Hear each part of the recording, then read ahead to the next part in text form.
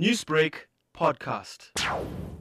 What we've done is that we've decided that the trees that we cut, these alien invasive plants, the plants that we cut, we now use them to make furniture. The MEC for Economic Development, Tourism and Environmental Affairs, Mr. Sihlezi Galala, officially opened a furniture manufacturing plant in Sidara or Howick, where we train hundreds of people and also provide jobs. What we do is that we cut these trees or plants and we process them, we make furniture, we make coffins, and the program is going very well.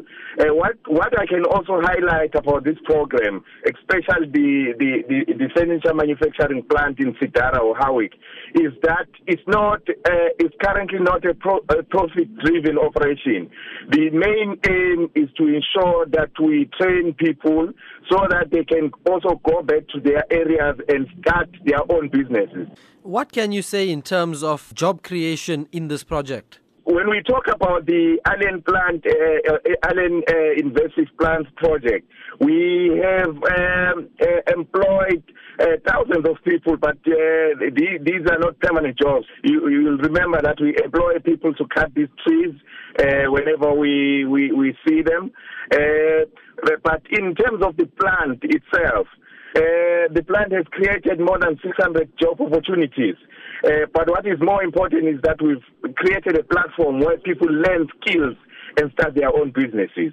Now, this project does entail using invasive plants. How will this project be sustainable or renewable, seeing as though it is going to create hundreds of new jobs in the sector? We strongly believe that it is sustainable because we have a lot of alien plants in the province. As we speak now, we've cleared about 500,000 hectares of alien plants in the past few years since we started the project. We still have a huge problem of these plants, and we believe that it's something that we'll do for the next, I don't know how many years, but it is sustainable. Which areas around South Africa will this project focus on with regard to the invasive plant species that are being used? The alien plants are all over KZN, but at the moment the plant is in the plant that manufactures furniture is in Howick.